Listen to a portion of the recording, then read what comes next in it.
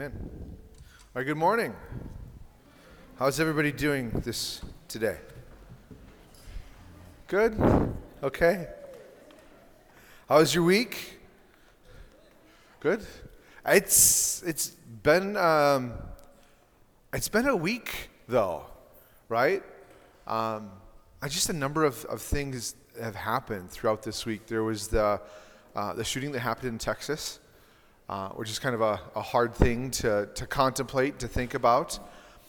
On Tuesday, the staff at church got news that a doctor within the church who had been actually helping out a number of the different pastors at the different locations just suddenly passed away from a heart attack. Was just like crossing the street, and that happened. We've had a couple just difficult life situations. We're praying for healing for people, just everything that's kind of like happening. So it's been like one of those weeks, like it's a holiday weekend, and there's all this jumbled up, like, okay, like we're rejoicing in some situations, in other situations we're mourning, in some situations it's a bunch of difficulty, in other situations like it's rest because, maybe you're not working tomorrow and you've had a nice 3-day weekend and everything's kind of jumbled up. And so how do you respond to this? How do you live out of this? And we've been going through a series in the book of John entitled The Word, and we've been going through John chapter 14. And a lot of this is Jesus during the Last Supper, his last conversations that he has face-to-face with his disciples. He's teaching them some things. And we've been looking at how he's saying he's going to prepare a place to follow his commandments. And what we're going to do today is we're actually going to skip a few verses. These verses talk about needing to follow Jesus' commandments, but we're going to cover those in chapter 15, where he says, I'm the vine, and if you abide in me, obey my commandments. And so we'll be looking at that in a week or so. Another section that we're going to kind of pass over for now is the promise of the Holy Spirit and the helper and the counselor that's being given because Jesus is going away, but that's also covered in John chapter 15 and 16 and heading into 17 as well. So we'll be able to focus on that and kind of come back to this. But kind of looking at the week that we've had, and just how to process it, I thought it was appropriate to kind of look into John chapter 14, beginning in verse 27. And so if you want to turn your Bibles there, we'll have the verses up on the screen when we get to it. But just so many things that are different happening within our own country, Ukraine, the finances, we head to our gas tanks, and like all these different things. And looking at this passage, I think, is something that will be helpful to us. But let's pray before we go there. Father, we thank you for your holy word. We thank you that it is beneficial for all things, for training us, for reproving us, for correcting us. And Lord, we thank you that we come to this and it's alive and then it's active.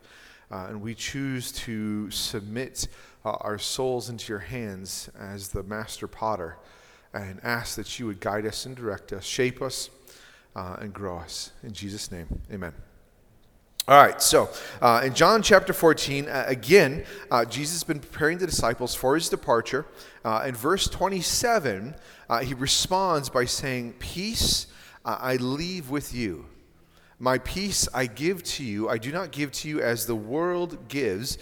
Do not let your heart be troubled or fearful. You've heard me tell you, I'm going away and I'm coming to you. If you love me, you would rejoice that I'm going to the Father, because the Father is greater than I. I've told you now before it happens, so that when it does happen, you may believe. I will not walk with you, or will not talk with you much longer, because the ruler of the world is coming. He has no power over me. On the contrary, so that the world may know that I love the Father, and I do as the Father commanded me. Get up, let's leave this place." And so Jesus gets up here, and they begin to head to the Garden of Gethsemane, which is where Judas will then come and betray him, and Jesus will be arrested. And just consider everything that's about to happen in this moment, right? Like they're going to walk to the garden. Jesus is going to tell his disciples, like, pray. Pray that you don't enter into temptation. Pray. And he heads off by himself to go and to pray. He comes back and he finds the disciples sleeping. He's like, can't you pray? And he heads out again and he's praying more. And as he's praying, like he's saying, Father, let this cup pass from me, but yet not my will be done but yours. And the stress that he was under in that moment, it says his sweat became with great drops of blood. And he's praying in that moment, choosing to submit, choosing to willingly walk towards the cross. Judas comes up with a bunch of soldiers with him, temple guards, to arrest him. And we don't have depictions within Scripture of exactly how it happened, but the Passion of Christ gives us one example of maybe how that went down and how they may have treated him. But we do know that he was spit on, that he was beaten, that a crown of thorns was pushed down onto his head, that people walked up to him, strangers would walk up to him and slap him and say, all right, prophesy, what's my name? Who just hit you? And then he was handed over to Romans. Like this was his own countrymen doing this to him. And then he's handed over to the Romans where he's scourged, forced to carry his own cross, nailed to a tree to die as a criminal. His mother's there.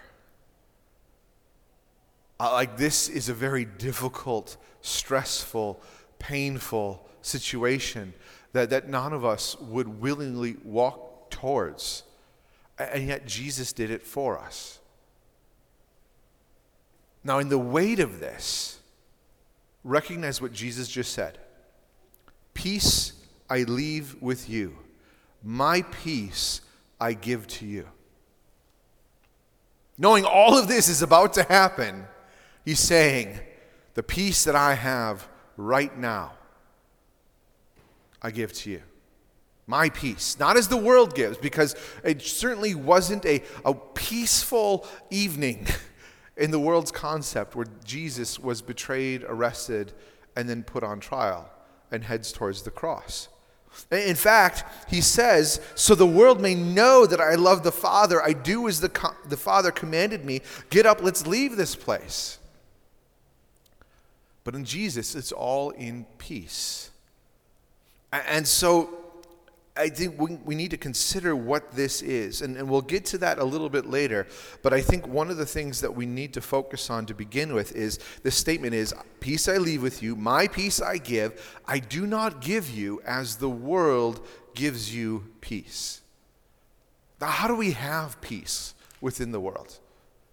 Like what are we reaching for? What are we seeking for? What is the general sense of humanity desiring when it comes to peace? If we just look at the definition of peace, and I kind of compiled this definition from a number of different sources because there were so many. You could go to one dictionary and it would say something, and the next one would add just a little bit, the next one would add just a little bit, and so here's kind of a compound definition.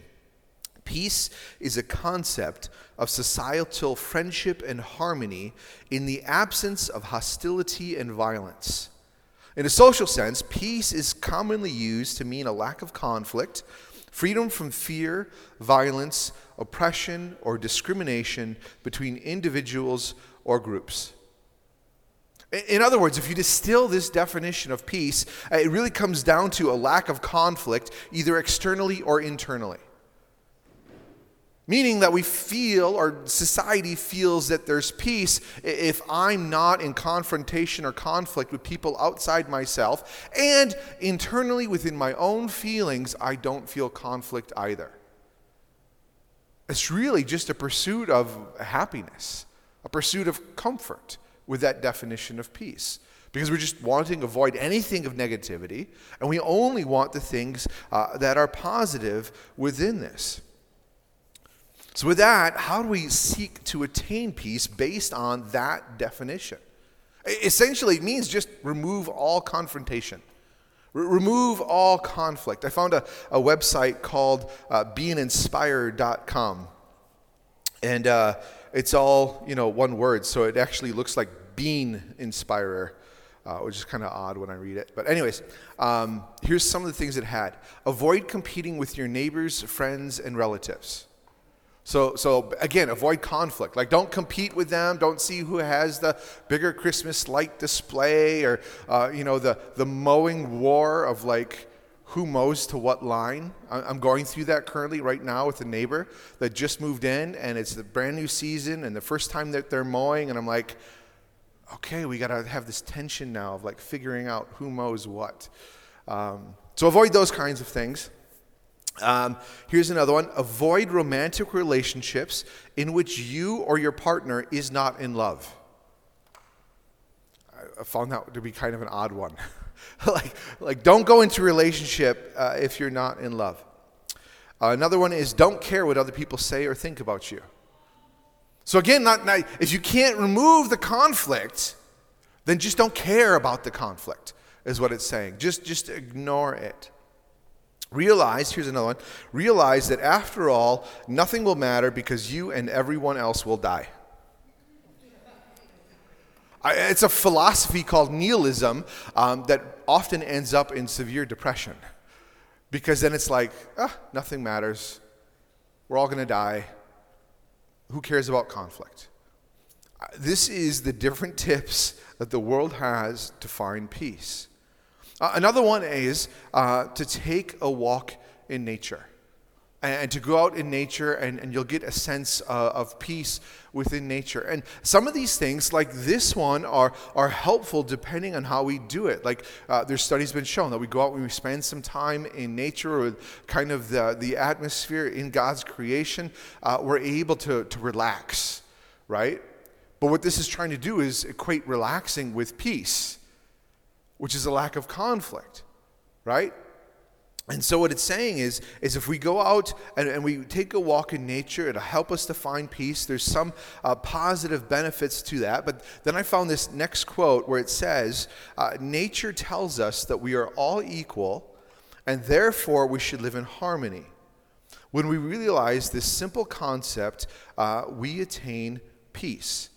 And so what I think this person's kind of getting at is like we go out into nature and here you have a tree, and the tree's living harmoniously with the squirrel who's living in a tree, and kind of this benefit within one another. So when we realize this simple concept, we attain peace, there will be no conflict, and everyone will live joyously. I don't think they ever watched National Geographic. Because nature is not peaceful. Right? Like my family and I, we like to watch like the different documentaries, and there was this one series on like different whales. And so we're kind of talking about the different whales that we like, and my daughter happens to like narwhals, with the big long tooth coming out of their nose, and the cute whales like that. And she's like, "What's your favorite?" And I was like, "I really like orcas." And she's like, "Oh no," because we're watching the episode, and here's like this little baby seal on a shelf of ice, and you've got like 4 or 5 orcas like swimming around it and shoving in all these like brilliant ways that they've come up with to find food that's absolutely vicious. But that's nature, right?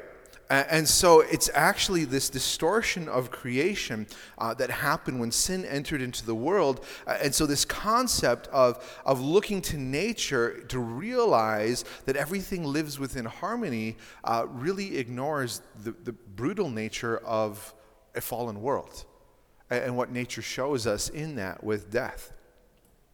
So sin and death entered into the world, and I think what's remarkable is that we find in Romans chapter 8 that nature is actually waiting for us, right? Like it's not like, oh, we look to nature and then we learn how to live in harmony because there's plenty of violence there, but Scripture actually tells us that nature's waiting for us. Verse 19, for the creation eagerly waits with anticipation for God's sons to be revealed. For the creation was subjected to futility, not willingly, but because of him who subjected it, in the hope that the creation itself will also be set free from the bondage to decay into the glorious freedom of God's children. It's talking about the aspect that through the fall of sin with Adam and Eve, And sin and death entered into the world, and through that, death spread out throughout the animal kingdom, throughout all of nature, that itself is now set in bondage and decay and death. And that's the world that we're living in as we wait for Jesus Christ to come back. But it's waiting for us to be revealed, for us to truly step into our identities, for sons and daughters to live as the adopted children of God, bringing the light of the world. I almost envision at times like the remarkable moments that we have in nature, the glimpses where, a lot of times animals are just kind of afraid of us, right? And we walk through a forest, and there's a squirrel or a chipmunk or whatever, and we snap on a twig, and it's like, ah! And it runs away. And yet we get these glimpses sometimes of being able to interact with them in this amazing way, where like, I've had a chipmunk in my hand, kind of like eating corn, out of my hand. My daughter's had how many different experiences. I love this one where like she was on her deck, and she tells this story. So, Ellie, do you want to tell this story? Or do you want me to do it? I'm going to be much more silly than you. You want me to do it? Okay. So she's on our deck in our backyard, and she's just like, I'm just like walking on the deck. And so she's like walking on the deck. She's like, I just feel something kind of like land on my shoulder. And so she turns her head and looks, and there's a mourning dove that is like come and like landed on her shoulder. And she said she turned and she looked at it, and the mourning dove turned and looked at her, and that there was this pause there, and then the mourning dove all of a sudden was like, woo, and like flew off. Was that close enough, Ellie? Okay. But I think we get these glimpses at times of the relationship that was meant to be.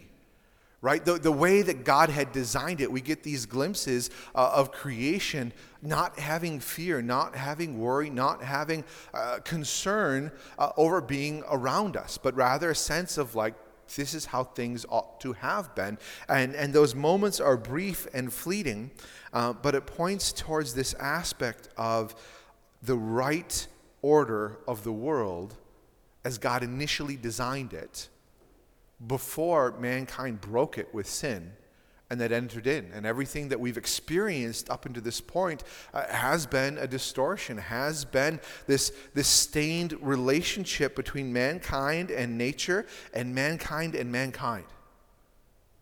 And everything that we see that happens on our news feed, all the tragedies, all the dramas, all the conflicts between countries, between individuals, between brokenness and sin and massacres, are all a result of this brokenness that entered into the world through sin and through death. We're told by Jesus himself that these distorted things will cause difficulties, that they will cause problems. Jesus says this in verse 29, we already read it, but just to focus on it, he says, I've told you now before it happens, so that when it does happen, you may believe. He's saying, I'm going away. I'm going to die. I'm going to be lifted up. I'm telling you now, so that when it happens, you may believe instead of doubting. That something broken is going to happen, that the one who spoke all things into existence is going to die as a criminal.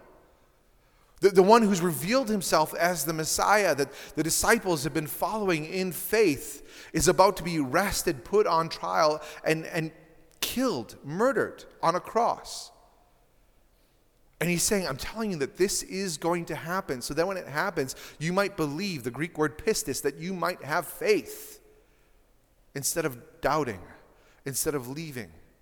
This is the plan. This is what is happening within the context of this broken world. And in fact, he goes on to say, I'm doing it so that the world may know that I love the Father. I'm doing as he has commanded to me. I'm doing it to make a declaration of what the gospel is. That this is necessary, and through this, you will find freedom. Through conflict, using the world that is broken, we'll find freedom in what Christ accomplished on the cross. He says here that the ruler of the world is coming, but he has no power over me. But instead the world will know. So this is the peace that Jesus has, that he is in control. That this is what's been prophesied since the very beginning when that sin first happened. And God is talking to the serpent and to Eve, and he's saying, her seed will crush your head and you'll bruise his heel. It's talking about Jesus coming to the cross. The peace that he has cannot be defeated because there is no power over him. And God is ultimately glorified in the midst of something that appears very, very broken. God uses in order to bring about something magnificent. This is why Jesus had peace. Even knowing everything that was about to come, everything that was about to happen through his betrayal, he had peace in this because it was the plan and it was what was necessary. This is the peace that Jesus gives to us. My peace I give to you, not as the world gives, but my peace. We find this peace through repentance and forgiveness, the adoption of being into God's family, through the forgiveness of sins, we're made holy. All of this results in us no longer being of this world. I mean, that's where Jesus' peace ultimately came from, right? Imagine, I think it's hard for us to imagine what he went through. The betrayal and everything else. But imagine going through that, remembering speaking all things into existence. Right? Like okay, they're leading me away, and I hear an owl. And I spoke the owl into existence.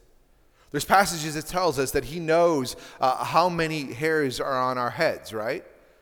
And so that concept of what if, the servant whose ear was cut off by Peter and Jesus is in his head having the tally he's 5 hairs less because Peter grabbed a couple of them.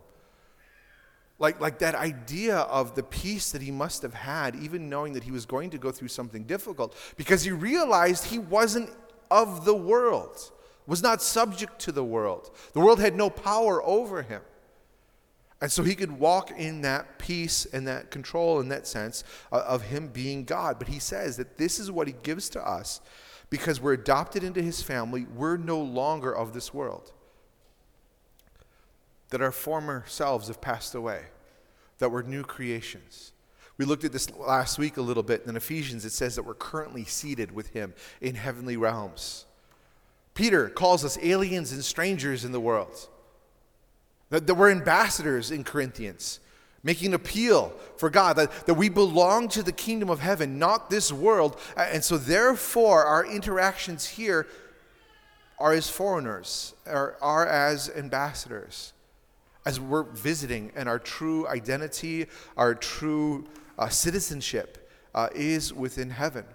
And that we're no longer under the power of sin or death, the way Christ was no longer under the power of sin or death.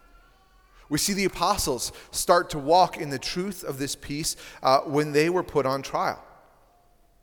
They were arrested after Jesus was crucified, after he was resurrected, after the Holy Spirit came and empowered them, and they were going around, and they were actually walking into the temple, and there was a man there who was asking for money. And Peter said to him, I don't have money, but what I do have, get up in the name of Jesus Christ and pick up your mat and walk. And the man does it. Very similar to how Jesus had gone to the pool and said, pick up your mat and walk. And so they're doing what Jesus had commanded them to do, and they're arrested for it. They're arrested and taken to the very same trial, the very same judges that had condemned Jesus Christ to death. And they're saying to them, you have to stop. You can no longer do this. You can't preach the name of Jesus like we killed him. You need to stop this or we're going to kill you. And the response in that moment, because of the peace that they had, was we could do no other thing but to proclaim the name of Jesus. The boldness that they had in that moment, but also the peace, where they didn't have that fear for their life, but rather were saying, we're living the life that God has called us to live. And in the confidence of that, we can stand in the ones that condemn Jesus to death and say, we're not going to stop. Those rulers, those judges, then had them beaten and then let them go. Do you remember what they did as they were let go? They rejoiced. They rejoiced because they were worthy to be considered with Jesus and persecuted in the way that he was persecuted. They went in and they prayed, and this is in Acts 4.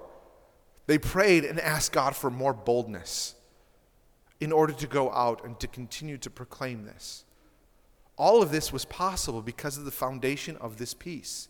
Foundation of this peace that's not anchored in this world, but rather that they didn't belong to this world anymore and that they were about their Father's business. They were about the business that Jesus had called them to do. So that when their lives were threatened, when times were hard, when they were thrown into jail, they had peace in that situation. Not because of their earthly circumstances, not because of what was going on around them or the persecution that they were facing, or even when Saul, before he became Paul, was going around and dragging Christians out of their homes, arresting them or standing by while they were stoned. That didn't dictate their peace because it didn't dictate their identity. It was anchored firmly in heaven, regardless of circumstances. And we find that this same peace was then given to us as we were also adopted into the family of God.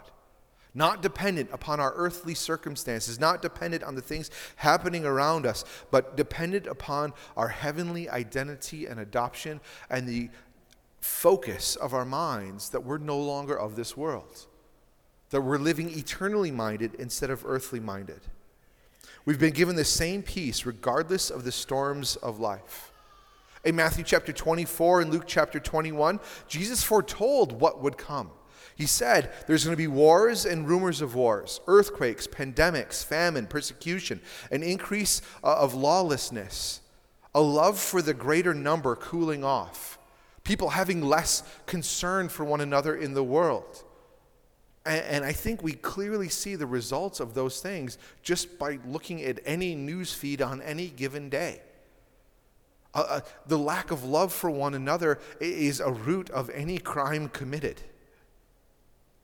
because it's of selfishness, of thinking about me instead of considering about the damage or hurt that's being caused to somebody else. That lack of love for one another is at the root of any abuse that happens. We talk about pandemics, and we're still coming out of the ramifications of one in 2020. Like all of these things happen, and Jesus said that they would come, and he literally says within those passages, these things must take place before the end comes. But don't worry about them. Don't be anxious about them. This is the result of a broken, fallen world continuing down the path that it's chosen to go on separate from God. And for us, who have been redeemed, who have been adopted, we're no longer part of that brokenness because we've been made whole through the blood of Jesus Christ. We have a peace that's not anchored in the things that will happen. And as much as Jesus was saying to the disciples on the night that he was betrayed, I've told you these things ahead so that you will believe. He's told us in Luke 24 and Luke 21, I'm telling you, these things will happen. Tragedies are going to happen. Wars are going to happen. Sickness is going to happen. All of these things must take place before the end comes. And he's telling us these things so that we believe and that we have faith and that we trust. So that our identity is not shaken. So that our peace is not shaken by the events within our news stream. Because our peace is not based on those things. It's based upon the Word of God, the promises that he has given to us, and the fact that our eternal dwelling place is with him as he indwells within us through the Holy Spirit. Nothing in this world has power over us. I think it's a concept that we struggle to truly grasp. That sin and death no longer have power over us. That nothing in this world has power over us, that nothing can separate us from the love of Jesus Christ, neither death, nor life, nor sword, nor famine. In all of these things, we're more than conquerors. I'm paraphrasing half the verse, but it's in Romans chapter 8. This is the peace that we have. We're no longer of this world. This world no longer has power over us. We need to pray that we grasp that. We need to pray that we walk that out in confidence and in boldness, the way that the disciples did. Doesn't mean that things won't be difficult. In fact, it means things will be difficult, but that God will use the difficult things to refine us. We will face pain at times, but as we walk through it with God, He works within us, transforms us, refines us. So we talks about silver in so many different places within the Scripture, and really a violent process in order to purify it. You have this hunk of ore that has silver and all these other impurities in it. It's literally tossed into heat that causes all of the compounds and connections to break down through fire in order to be separated and scraped off. But the result is this refined silver. The result is this refined faith, a refined soul that reflects Jesus Christ even more. There's going to be times that we have sorrow, the way that we did this week when we heard the news of what happened in Texas. We will mourn, but it should not cause us fear. We will mourn, but it will not control us. We will mourn, but it has no power over us. It should drive us to prayer. It should drive us to rejoicing. And as I say that, I know it sounds odd, right? When we hear tragedies this week, I'm saying it should drive us to rejoicing. What I mean by that is we rejoice that we're not chained to the tragedies of this world.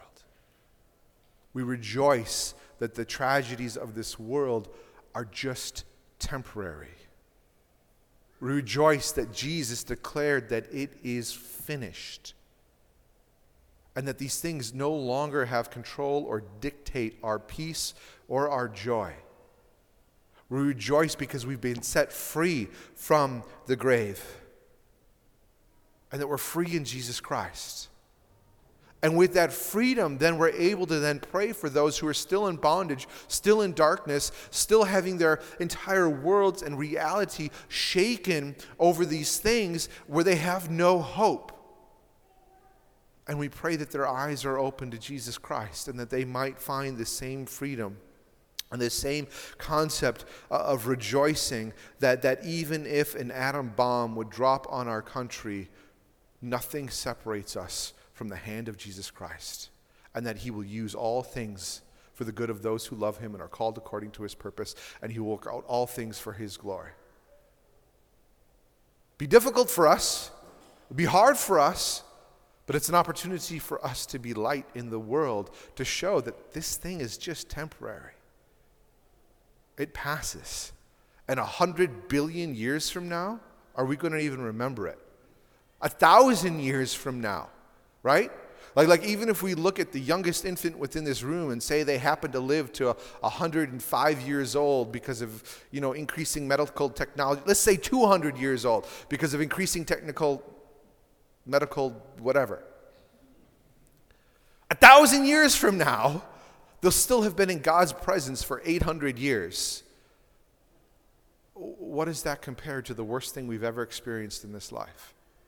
In fact, in Romans 8, Paul says, I don't even compare our present sufferings with the things that God is going to reveal to those who love Him. This is the hope that we have.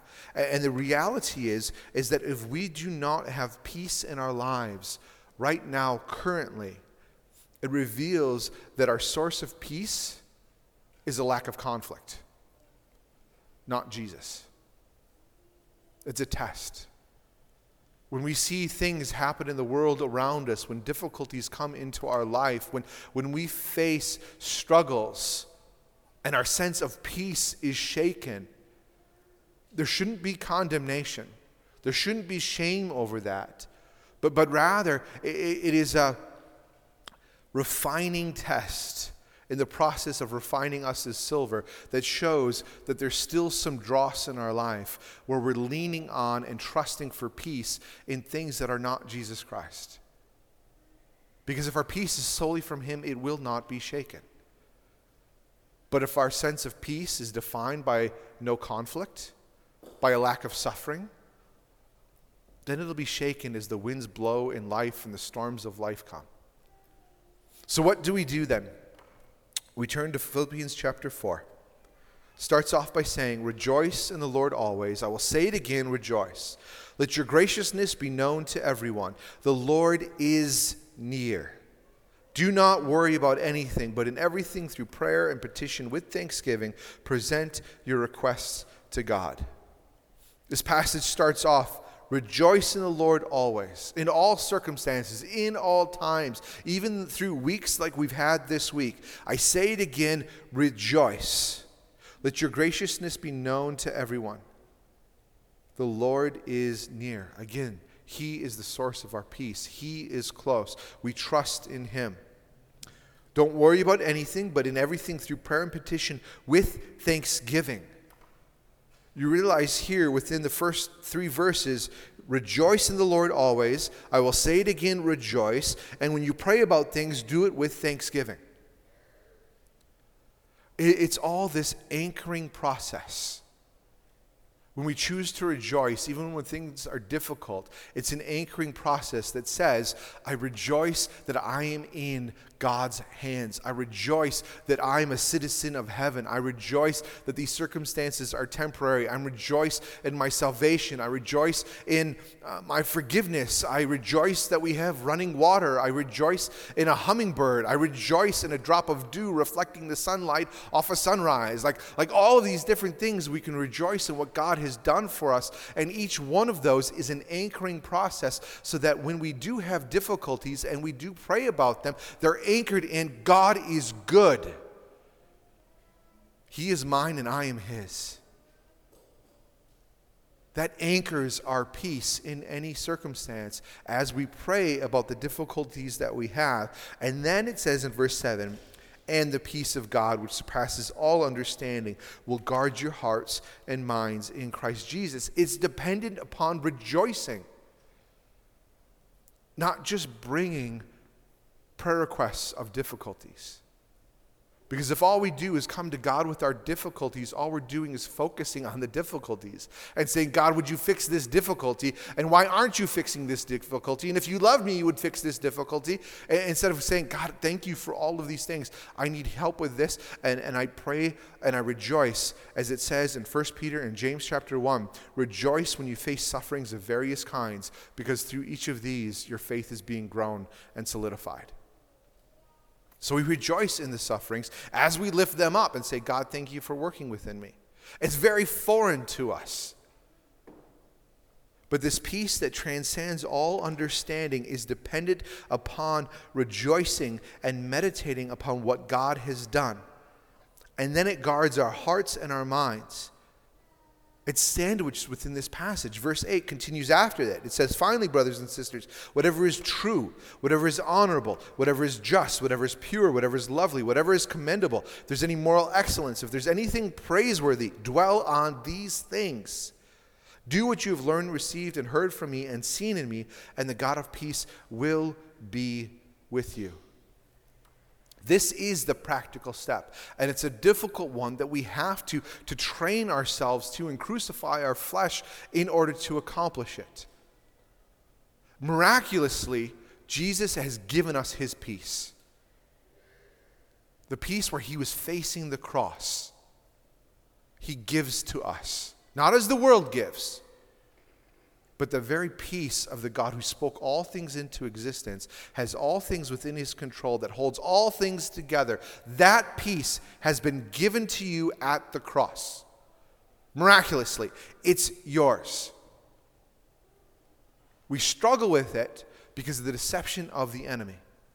We struggle with it because of the deception of Satan, who says to us, did God really say that you have peace in all circumstances? Did God really say that you're forgiven? Did he really say that you're washed as white as snow? Did he really say that you don't have any shame? Did he really say that you don't have to be affected by the circumstances of the world? And all of these little quiet doubts and lies assault the truth that we've been given the peace of the God who spoke all things into existence.